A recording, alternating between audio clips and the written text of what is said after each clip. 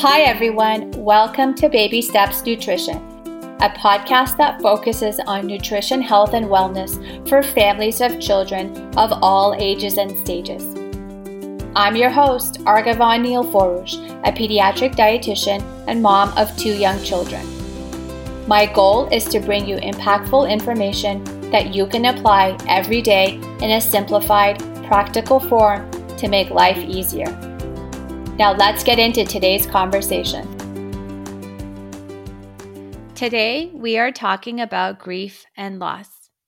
By having conversations about this highly sensitive and important topic, it helps to normalize the grieving process and reduce the stigma and isolation often associated with grief.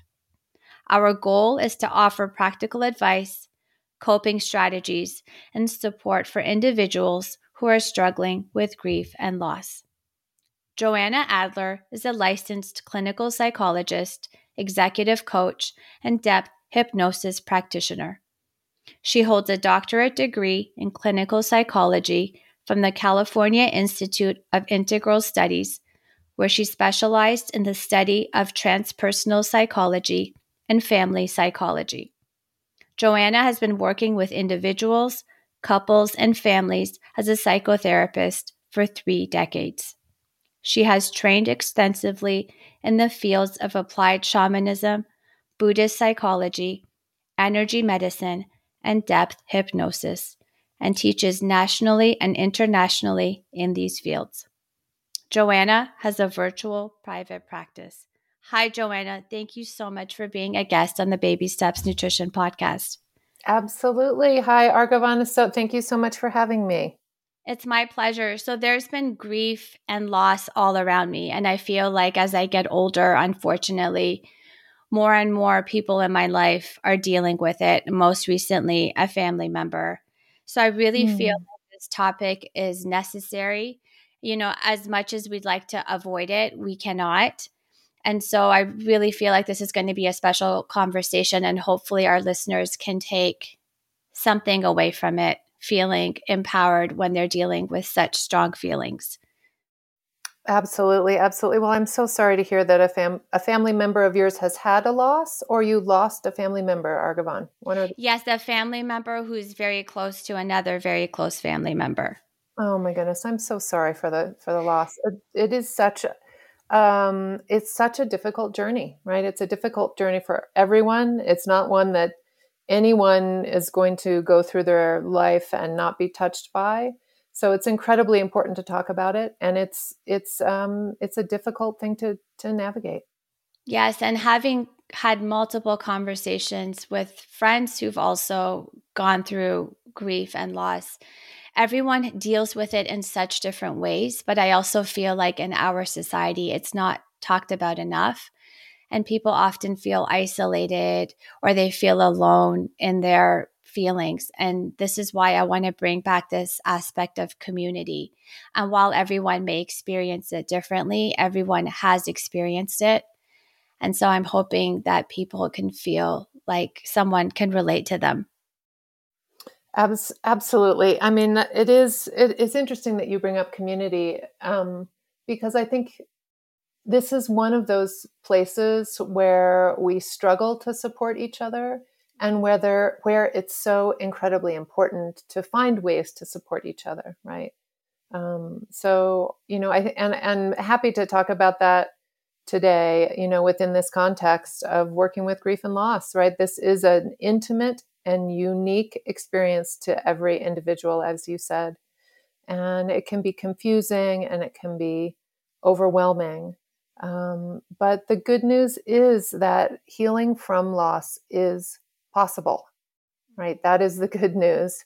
It takes time and it takes patience. And it's important not to lose hope. And it's important to access resources if you're struggling as you're moving through your grieving process, right? And I think that's part of what we're going to be talking about here today. Yes, exactly. All of the things that you said. And I would love for you to first share for people that are really struggling that how valuable therapy can be. But we also know there's so many different types of therapy.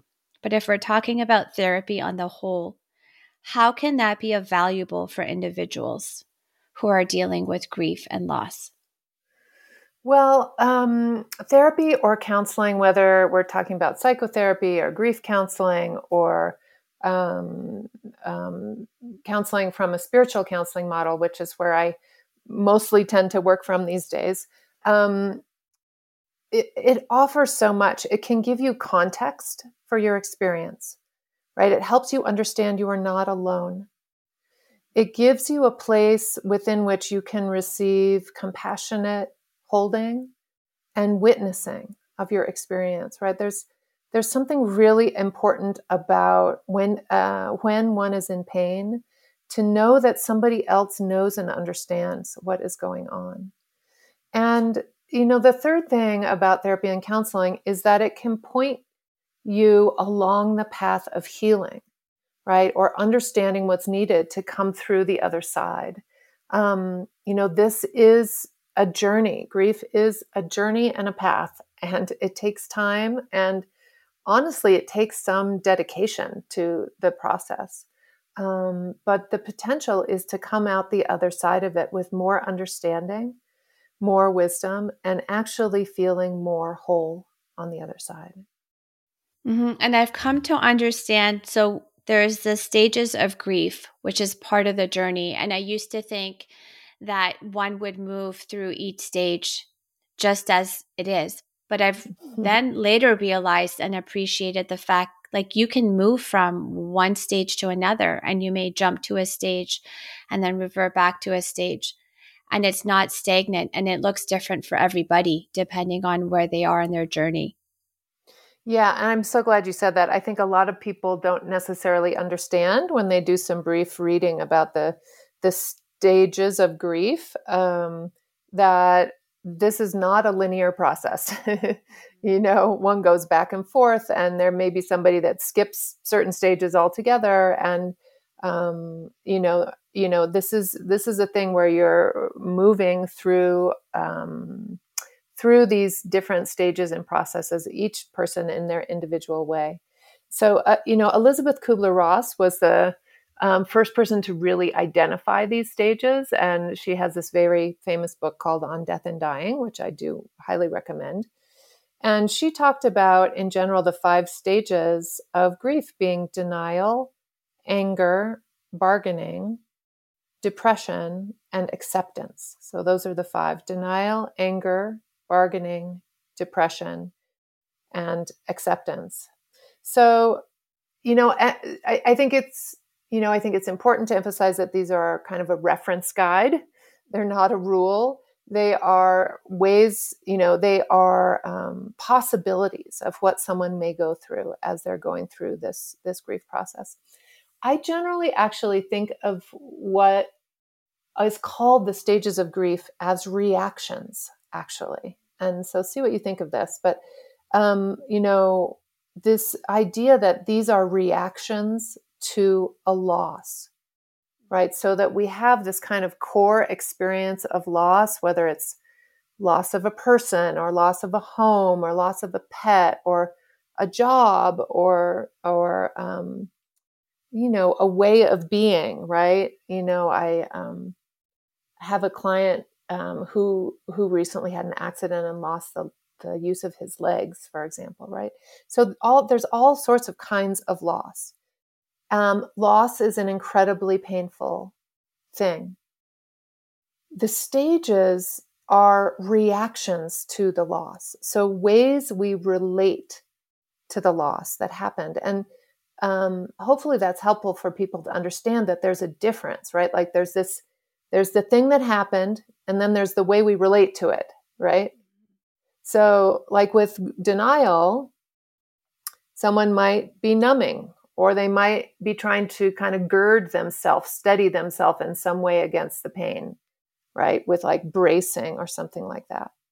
With anger, with an anger reaction, someone may be trying to make meaning by blaming someone else or blaming themselves, right? Or blaming God, right? That is one way that anger can appear. And bargaining just to go through these quickly with, to give them, flesh them out just a little bit. Bargaining can be when one tries to control a situation or control the outcome of a situation, right? Like, dear God, if you let my child live, I will dedicate my life to you, the rest of my life to your service, for example, right? Somebody might say, right? That's a classic kind of bargaining. It's an attempt to try and control the outcome of a situation, whether it's controllable or not, right? And usually it's not controllable.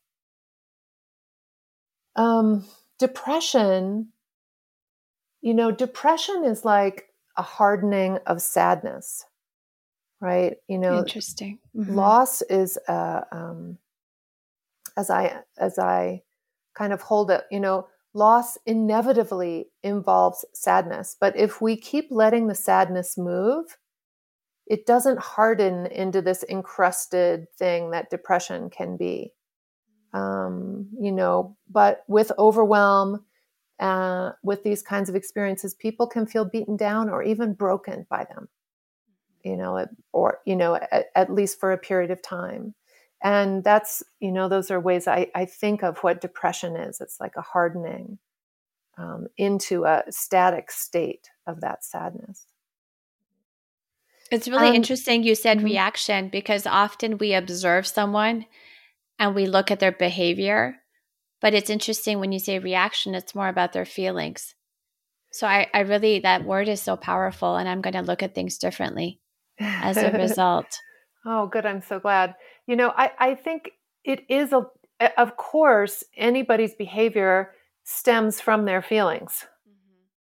Right. And we can see grief reactions on a behavioral level.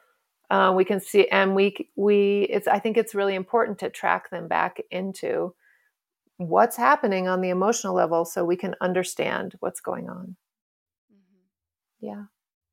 So, and acceptance is the final stage, right? So we're just going through the stages here, where someone, and, like you said, people are cycling through these and even sometimes feel like they're spiraling through these. So like there's a moment where someone may feel a level of acceptance of what's happened, and then they lose the acceptance again and they move into sadness again, or they move into anger again. And then maybe they come back into a deeper level of acceptance, right? So we kind of cycle through it for a while until we get steady into the acceptance of the truth of what happened.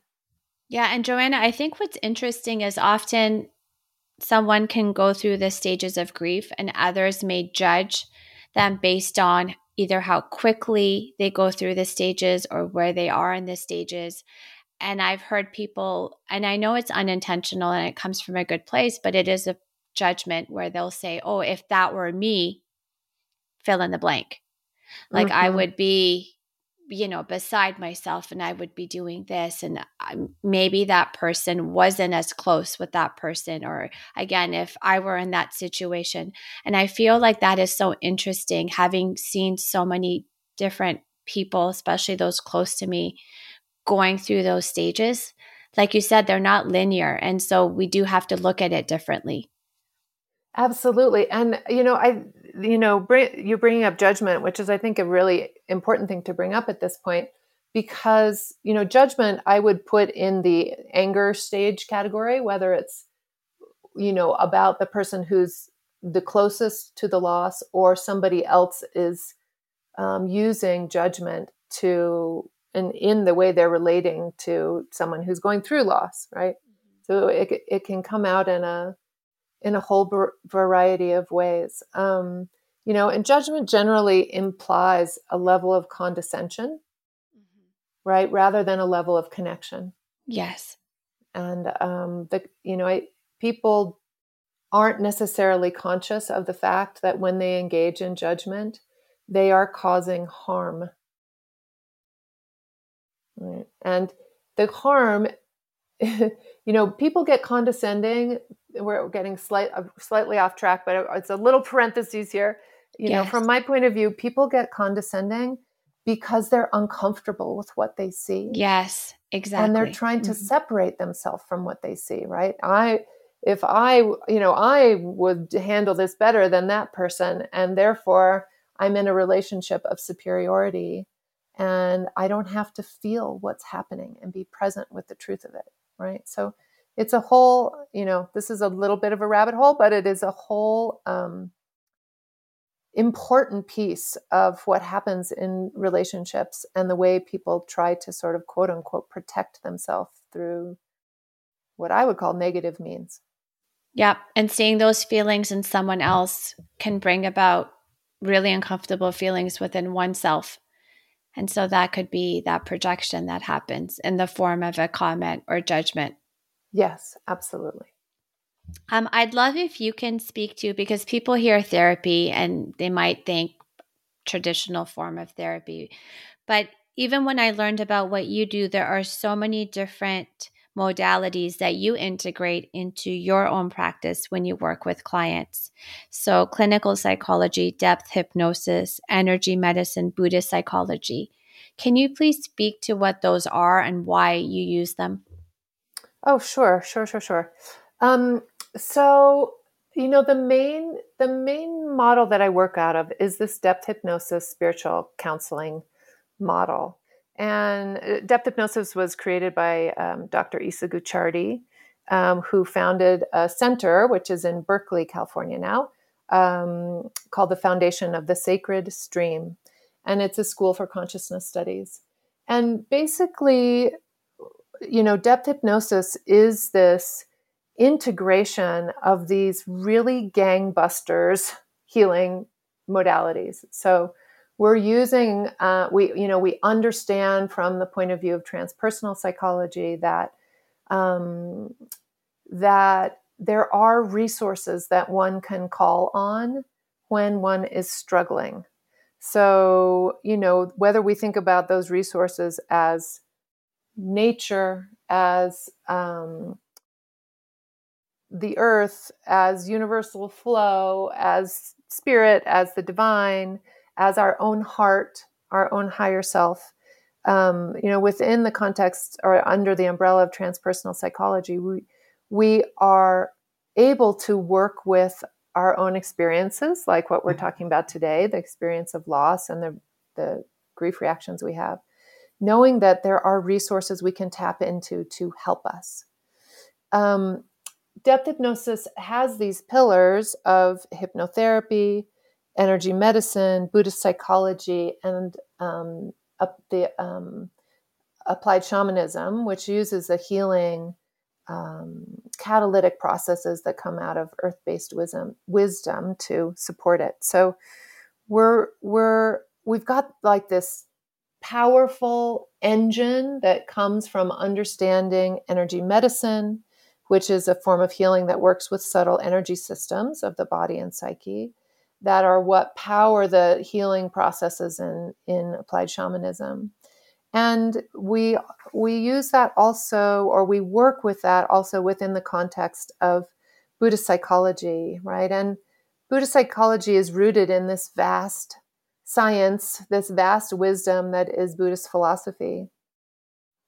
And we work with Buddhist psychology to apply the ancient understandings of the nature of reality to contemporary human problems. So it's like we're taking this vast body of knowledge and saying, okay, so what does that look like when we're working with a grief reaction, right? So this way that we access this universal holding and ancient understanding to have the resources we need to steady ourselves in the face of what's happening in our world. So fascinating. It's fascinating. I think some of these things for some people can sound a little bit woo-woo. And what my experience is, I have my doctorate, as you said, in clinical psychology. I have a, basis of understanding research and statistics and really looking at how do we know our world. And what I find is that working from this point of view that the depth hypnosis processes provide brings this effectiveness and this efficiency to the process of healing, right? We're not just sitting with somebody with our heart open and holding them in compassion, although that's incredibly important.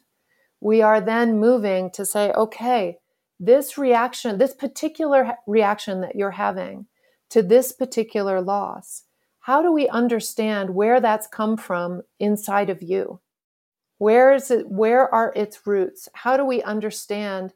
How do we allow this pain to help us track into a place where you may have a coping strategy that may be doing more harm than good?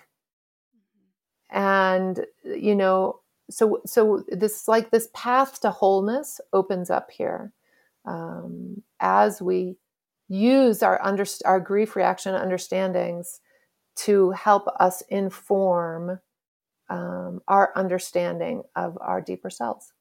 And what I'm hearing is there's the acknowledgement piece, then there's the building, the awareness piece, and then there's the offering hope. So one doesn't feel stuck in that space, like they know eventually, right? Depending on, again, the journey and time, that they will eventually be able to not move on, but move forward. Exactly. And, I think that's really important what you just said, that we are always, as any kind of health professional or family member or anybody attempting to be helpful to someone who's grieving, to help them remember, if they're open and interested, that feelings come in and out like waves, like waves on the beach. And they get stronger and stronger, and they crest and they break on the beach, and then they recede, right? So feelings never stay in a static state, right? So people can get to the point where they're like, oh my gosh, I don't think I can stand this. I can't tolerate this feeling. And the thing is that we take another breath and we take a next breath. And then we see that slowly over time, actually, this changes. The feelings change and shift. Right? And it's important to remember that happens and to allow that to happen. Mm-hmm. And someone who is so passionate about children, I have two of my own, and I work with children, and I'm around children all the time. We know that children are also not little adults. And I would love for you to share how children and teens grieve. And again, I know everyone is different, but what sort of patterns do we see there? I've typically seen a lot of avoidance when it comes to children who've lost someone close to them. But I know that can look different for everybody. Yeah, it absolutely can look differently for everybody. When we're trying to track this with kids, one of the things that we're tracking is their behavior, right? Are they crying? Are they throwing things across the room? Are they shut down and just want to sleep? They don't want to talk to anybody. We can track them from the outside behaviorally. And then it's important to say, look, I see that you're so sad, or I see that, I'm wondering if maybe you're angry because you just threw your toy across the room. Or it seems like maybe you just don't want to feel these feelings, which would be totally understandable because you just keep wanting to go back to sleep. Right? So we're encouraging children to know their feelings and express their feelings if they have the words. And if they don't have the words, we're offering them the words, right? And, one thing, I worked at a school for emotionally disturbed and developmentally delayed kids for several years early in my career. And, one of the things that is really important with kids is to be offering this idea that, for some kids, when they are crying and crying and crying, they're just feeling really sad. And other kids might actually be feeling mad at themselves or at the person that died or at the change in the situation, and is coming out as tears. Right. And then, I'm wondering if you have a sense, are you feeling sad? Is that right? Right. Or another tool that I often would use with kids is to say, if I'm talking with let's say a 10-year-old girl, to say to her, there are some other girls about your age that I know that when they have, when they're throwing things across the room, they were feeling really mad. Is that what's happening for you? Right. So you can say this thing about some other kids your age that I know were feeling this, but then to ask, is this what you were feeling? Because you also want to give them the space to have their own experience, right? And to be able to speak to it. I will say with kids, it is really helpful to stick with routines as much as possible, and to help them have or find a way that they like to be able to say goodbye, right? To the person, to the pet, to the home, right? To whatever it is, to the school. The closure piece. The closure piece, exactly. Mm-hmm. Exactly. And I would think as caregivers, it's so difficult to watch your children have these difficult emotions, whether they're avoiding or they're angry, they're crying. And so often as caregivers, I know we want to try to resolve, right? By resolving, meaning make things better.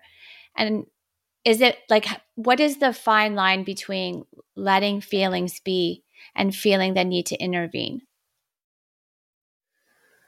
Oh, that's a really good question. I think it's, this is one of these things that's unique to every kid in every situation. And so you have to use a little bit of emotional intelligence and intuition, right? So there will be some kids who have a hard time expressing feelings or are in denial or want to move into dissociating or not focusing on it or pretending it didn't happen. And with those kids, it's really important to calmly and lovingly notice that they're wanting to do that, give them some space to do that, and say, hey, when you're ready, it is going to be important for us to talk about this a little bit, right? To keep bringing them back to their feelings. Now, there's going to be other kids who wallow in their feelings. Yes. Right? That just Mm-hmm. want to focus there, that won't think about anything else, that want to flail around, a bit, on the floor or in their lives.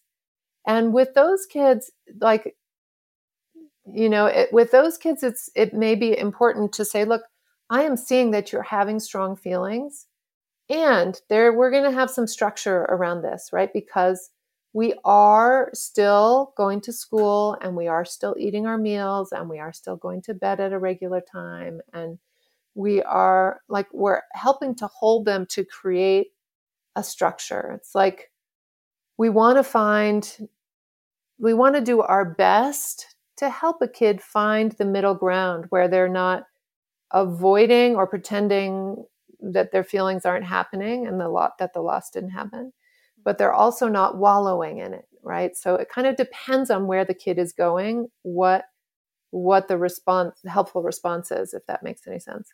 Yes, and that's bringing it back to that routine that you mentioned. Yes, because absolutely. we want to keep that for them. What about kids who internalize feelings because they're afraid to further make their, whether it's a parent or another caregiver that they love, more upset? Yeah, that's an interesting situation. I think it's really important for parents to know their own limits. So if they are grieving so intensely themselves so that they're having a hard time being present with the feelings of their child, it's important to take stock of that and be able to say that, to say, look, you're having a hard time and I'm having a hard time too. And it's okay that we're both having a hard time, and we're both going to get access resources, right? We're going to access our friends and other family members. And we're going to each maybe start in therapy or counseling so that we each have a place to speak to this so that we can come back together also and be loving with each other. Ideally as a parent, and I teach a conscious parenting class, and really parenting has been my main, or one of my main bailiwicks for the last 30 years. It's so funny to hear you say 3 decades of work, but it really is what it is that I've been doing. It is important for a parent to access the resources they need to stabilize, so that they can, as soon as possible, come to the child and say, look, I'm okay, and we're going to be okay. And I want you to be able to tell me whatever it is you need to tell me about what you're feeling. Right? It's a really hard, like, caught between a rock and a hard place thing for a parent who is also grieving to support a child. Like, it takes an incredible amount of energy and effort. And so parents have to access resources in order to figure out how to be there for their kids as well. Yeah, and I think this is another one of those powerful yet humbling moments in parenting where you say, I don't have all the answers, and it's okay not to have the answers, but we'll work together to find a solution that works. Absolutely. Absolutely. And we're not going to stay feeling like this forever. And even if I, as a parent, have some days where I'm having a hard time, my love for you is always steady and never changes. And to say to the child, no matter what the situation, this isn't your fault, right? There's nothing you did to cause this, right? Because kids go into magical thinking. Yes. And we want to make sure that, that they're not thinking, if I had only been there, or, something would have been different. Or if I had been there instead of the person that died, it would have been different. So we want to make sure and proactively address those kind of common magical thinking places that a kid can go into. Yes, amazing. What about complicated grief? Because I know we're getting into a whole other territory when we talk about that. Yeah. So, complicated grief is when a person gets stuck for some reason in their healing process. This can happen in a whole variety of ways. One common way that this happens is that a person feels like, in order to remain connected, like if we're talking about the loss of a loved one, it's a really common thing for people to think, if I stay in my pain, in my sadness, in the darkness of the grieving process, that is the only way I have to stay connected to the person I've lost. Right? So people can kind of focus themselves into the pain because they're holding this misconception that that's how they stay connected to the person they've lost. It is not true. It's all that staying in the pain does is keep a person in pain. Yes. Right? So, we actually have a whole class on working with grief and loss at Sacred Stream, Foundation of the Sacred Stream, which is at sacredstream.org. And, in this class, and, when we work with grief and loss in the depth hypnosis process, there's this understanding that there's understanding of a process to move through to help one actually connect in with the truth of how you were connected and can stay connected to the loved one you lost. And that is through love. It's through your love that you had with them. So we have this process in this class that people are brought through, where they are helped through processes of guided meditation to be present with the truth of their experience, to access the experience of an internal resource, right? Whether it's and that can manifest in a whole variety of ways. In a guided meditation, it could be a light, it could be something from nature, a tree, the sunlight, the ocean. It can be can manifest in any way, these kind of internal resources. So people are guided to connect with this experience of an inner resource. And with this resource, they then begin to be curious about their own grief reaction, right? Like, how am I relating to this loss?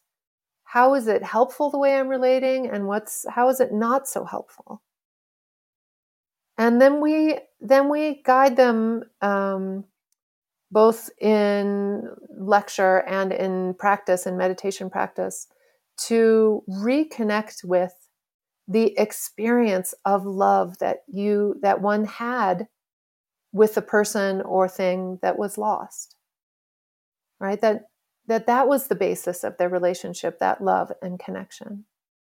And then we practice sitting in that love and bringing the experience of that particular quality of love to the pain we're having in relationship to the loss. Okay, so this is this really powerful process of bringing the resource of love to the pain that we're experiencing. And then we are taught how to kind of marinate that pain, that manifests in a certain grief reaction around the loss. Again and again, we bring the love to that place in a focused way over days and weeks and months and even years, until eventually what is left is the love. Right? The pain fades to the background, and what stays in the foreground is the love. Yeah, I love the way that you framed the pain and the love. Those links that you mentioned, Joanna, I'll definitely include those in the show notes because I want to make them easily accessible for the listeners. I want to go back to complicated grief for a minute. As you were explaining what it is, the word that came to my mind is guilt. And often I feel those who are stuck in that complicated grief place are people who feel a lot of guilt, whether they feel they didn't do enough for the loved one that passed, or they should have spent more time, or for whatever reason, the guilt that stays with them that's so deep. Would you say that that's the main reason why some people may feel stuck? It's a forgiveness? I think it's really important what you're pointing to here. And it's a really common way that people, right? So I mentioned that people stay in pain in order to stay connected to somebody, right? And guilt is one guilt or shame are really common flavors of that pain. That they keep blaming themselves, or they keep blaming somebody else, most often themselves, although the blame can go in a whole variety of directions. But when one is sitting in thinking that something should have happened another way, and they are feeling guilty about it, it perpetuates the state of pain and the state of grief. So you're exactly right. That's perhaps one of the most common ways that happens. And if one were to stay stuck, because we need to have this conversation of anything chronic or long-term will have impact, what would be the physical and mental health impact of staying stuck for an extended period of time? Well, so let's talk first about what an extended period of time is. The research shows that on average, people, when they've lost someone that's very close to them, that strong waves of grief continue for 6 months to a year, and even into a second year. So these are not quick processes, right? So we want to have our expectations set here. When we're looking at a process that might take 2 years to move through, this is really like it helps us set the container for this, right? It is a lack of health on the mental, emotional, and physical levels, right? And so that can look like depression, can look like anxiety. It can look like PTSD, right? Where there's panic responses and where there's reliving of the experience of loss, intrusive thoughts, that kind of thing on the emotional, mental level. And, those things take a toll on the body, right? People in these kinds of situations can have long-term physical illnesses that seem to track back to the time of the loss, whether we're talking about, it can manifest really in any way. Exhaustion is really common. Chronic fatigue is really common. The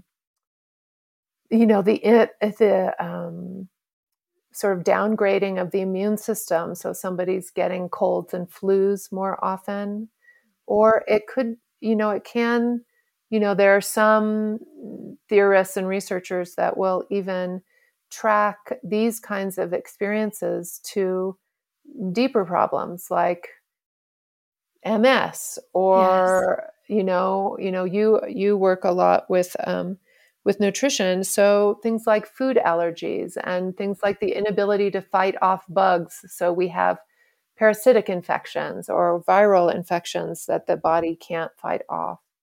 It can manifest in a whole variety of ways. And for those who are in that complicated grief period, they feel every day they wake up, I can't get through another day. Life is unbearable. I don't know what to do. What would be your advice for that first baby step for them to take? Get help. Find a therapist that you resonate with, right? There's lots of therapists out there and counselors out there. So find somebody that you resonate with. If you reach out, we have a website on depth hypnosis that lists many, many, many depth hypnosis practitioners, people who've been certified in the depth hypnosis practices.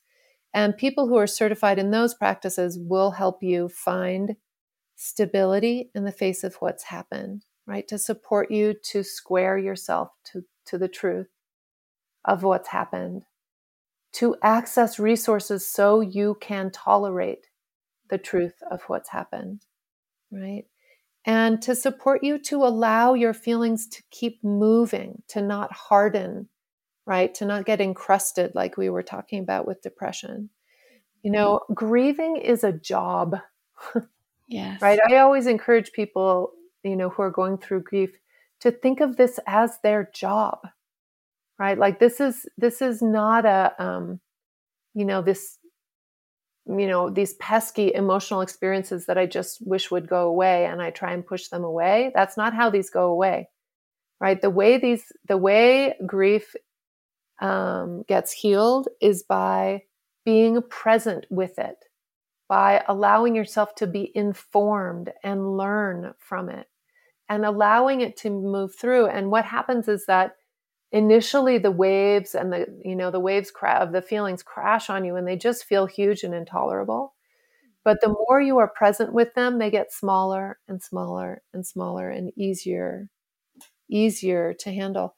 I do think that there are all kinds of guided meditation, including what we do in depth hypnosis, that are helpful in this because they help focus you and bring your awareness down into your experience in a way that makes it tolerable, right? That helps you to root and ground and center and kind of find the place inside,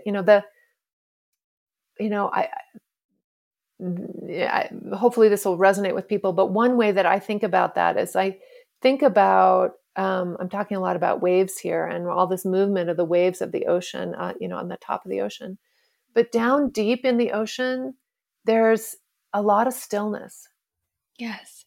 Right. And so if we can allow ourselves to quiet and still, we can work through anything. And we can use our intentionality to bring the love that we had with the person or place or pet that we've lost, and to bring that as solace. right? To support us in the place where the pain is held, right? And we do that again and again and again until the feelings resolve. So, when I've got somebody who's struggling in this way, I help them understand that their job is to keep returning to knowing the truth of their experience. And it's exhausting and it's difficult and it's painful. And it is the quickest way through, right? Because if you push this away or you move into some kind of denial, it just takes longer, or the grief experiences just come out sideways, right? Yes. Some people never recover from grief, right? They just spend the rest of their life in pain. Yes. And we don't have to do that. Mm-hmm. And even slow releases are so powerful because, again, you're not keeping it in, which can manifest itself in so many different ways, as we've seen from, like you mentioned, autoimmune, arthritis, chronic migraines, even studies have shown with cancer. So it's so multifaceted, but what we don't want is to have all this pent up stress and negative emotions for an extended period of time. We have to be able to slowly let it go. And it could feel really scary for a lot of people because they feel like I have to do it too fast. But what you're sharing is with the right support, right? Because it comes down to that support. You can go at your own pace, and that's okay. Yes, absolutely. Exactly. And Joanna, I'd love if you could share. So we all have friends and family members who are going through, a grief, loss, but we always want to relate, but oftentimes we haven't personally experienced that loss. How can we best support them? Listen, don't give advice. Be accepting of whatever the other person's experience is. Don't try and explain it for them or take it away from them. Be present with them. Help with practical tasks, especially if you are seeing that there's a practical place you can be helping, whether it's house cleaning or grocery shopping or something else, right? But always ask the person, would it be helpful for you? Would it be okay if I went to the grocery store and picked up a few things, right? Always ask the person if that would be helpful and if it's okay with them. Right?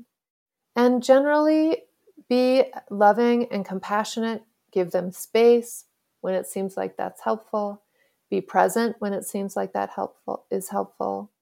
Compassion, the intentionality and compassion is to be present with and hold the wish to relieve suffering. Right? This is not being condescending to suffering. It's not having pity, right? Pity has condescension in it, right? It's just being present with, right? And pointing to the love and holding love.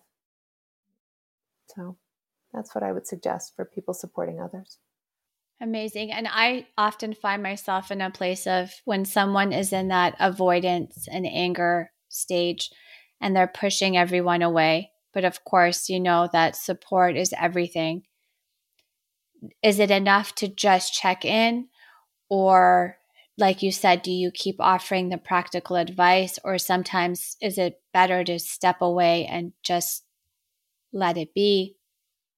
Yeah, I don't suggest offering advice at all. Help with practical tasks, this is different, but I don't suggest offering advice at all. If somebody's angry, I think if you know them well enough, then it's helpful to say, look, I see you're really mad, and I just want you to know I'm here. I don't want to, you might have to say, I don't really want to be the target of your anger, but I'm here. And I would love to be able to help you if that's possible and if that's okay with you. Right. So you're always asking permission, right? You may need to name, somebody who gets deep in the throes of a grief reaction may not always be conscious of what they're doing. And so if you can calmly name that, boy, it seems like you're really angry. I'm so sorry you're having a hard time. that can really diffuse a situation. Mm-hmm. And if I'm sad for someone, with someone, but I feel like this is a time and place that they just need to feel those things, right? As hard as it is for someone who cares about them to see, I would just send them a message and just say, I'm thinking about you, or, I'm here if you need anything. And sometimes I feel like that's maybe all I did, and maybe it's not enough, but maybe today that's as good as I can share. Yeah, and those are great places to start. Absolutely. Just to let somebody know you're thinking of them and sending love, and asking if you can stop by, asking if if they would tell you about the person they lost, or the situation they lost, or the pet they lost, or the home they lost. Right? The opportunity to provide space for someone to speak about their experience is an incredibly loving thing to do. And if our listeners want to work with you, Joanna, because I'm sure there are a lot of people that are going through it, where can they find you? So my website is joannaadler.net, and you can connect with me there. The classes and resources that I spoke about are through sacredstream.org or depthhypnosispractitioner.org or depthhypnosis.org. And so there's a lot of depth hypnosis practitioners out there in all different parts of the country and the world that people can access for help. On the Sacred Stream site, you can see our list of classes. You can see the list of the different emphasis of, in study, whether you might be interested in energy medicine or in Buddhist psychology or in depth hypnosis or in some of the empowered living courses that we have, and the grief and loss courses in our empowered living course of study. So, I encourage people to check those out. They're incredibly helpful, effective resources.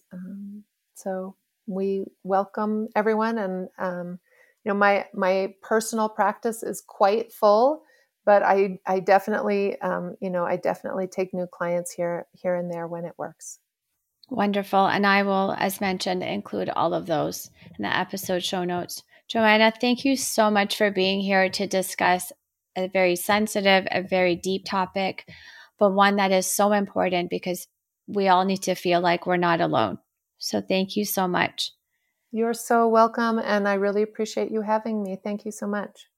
And I think the big takeaway here is that, and these are your words, but that their inner landscape is different, and it's different for everyone. But by gaining insight into your own feelings and experiences, you can truly move forward. And so thank you. This is all such powerful stuff, and all of the links I'm sure will be so helpful for everyone. Wonderful. So thank you again. You're so welcome. Thank you so much for having me. It's my pleasure. And to the listeners, thank you as always for tuning in. Until next time. Thank you for listening to the Baby Steps Nutrition Podcast with your host, Argavan Nilforouche. We hope you enjoyed our deep dive into all the tips and tricks you and your family can use to make daily life a little easier. If you enjoyed this episode and you'd like to support the podcast, please leave a rating and review, share with others, and follow us on social media. Instagram, Facebook, and Twitter at Baby Steps Nutrition Podcast. As always, you can head over to babystepsnutrition.com to sign up for our email list, as well as check out all the links and resources in the show notes. See you next time. Tune in. Feel great.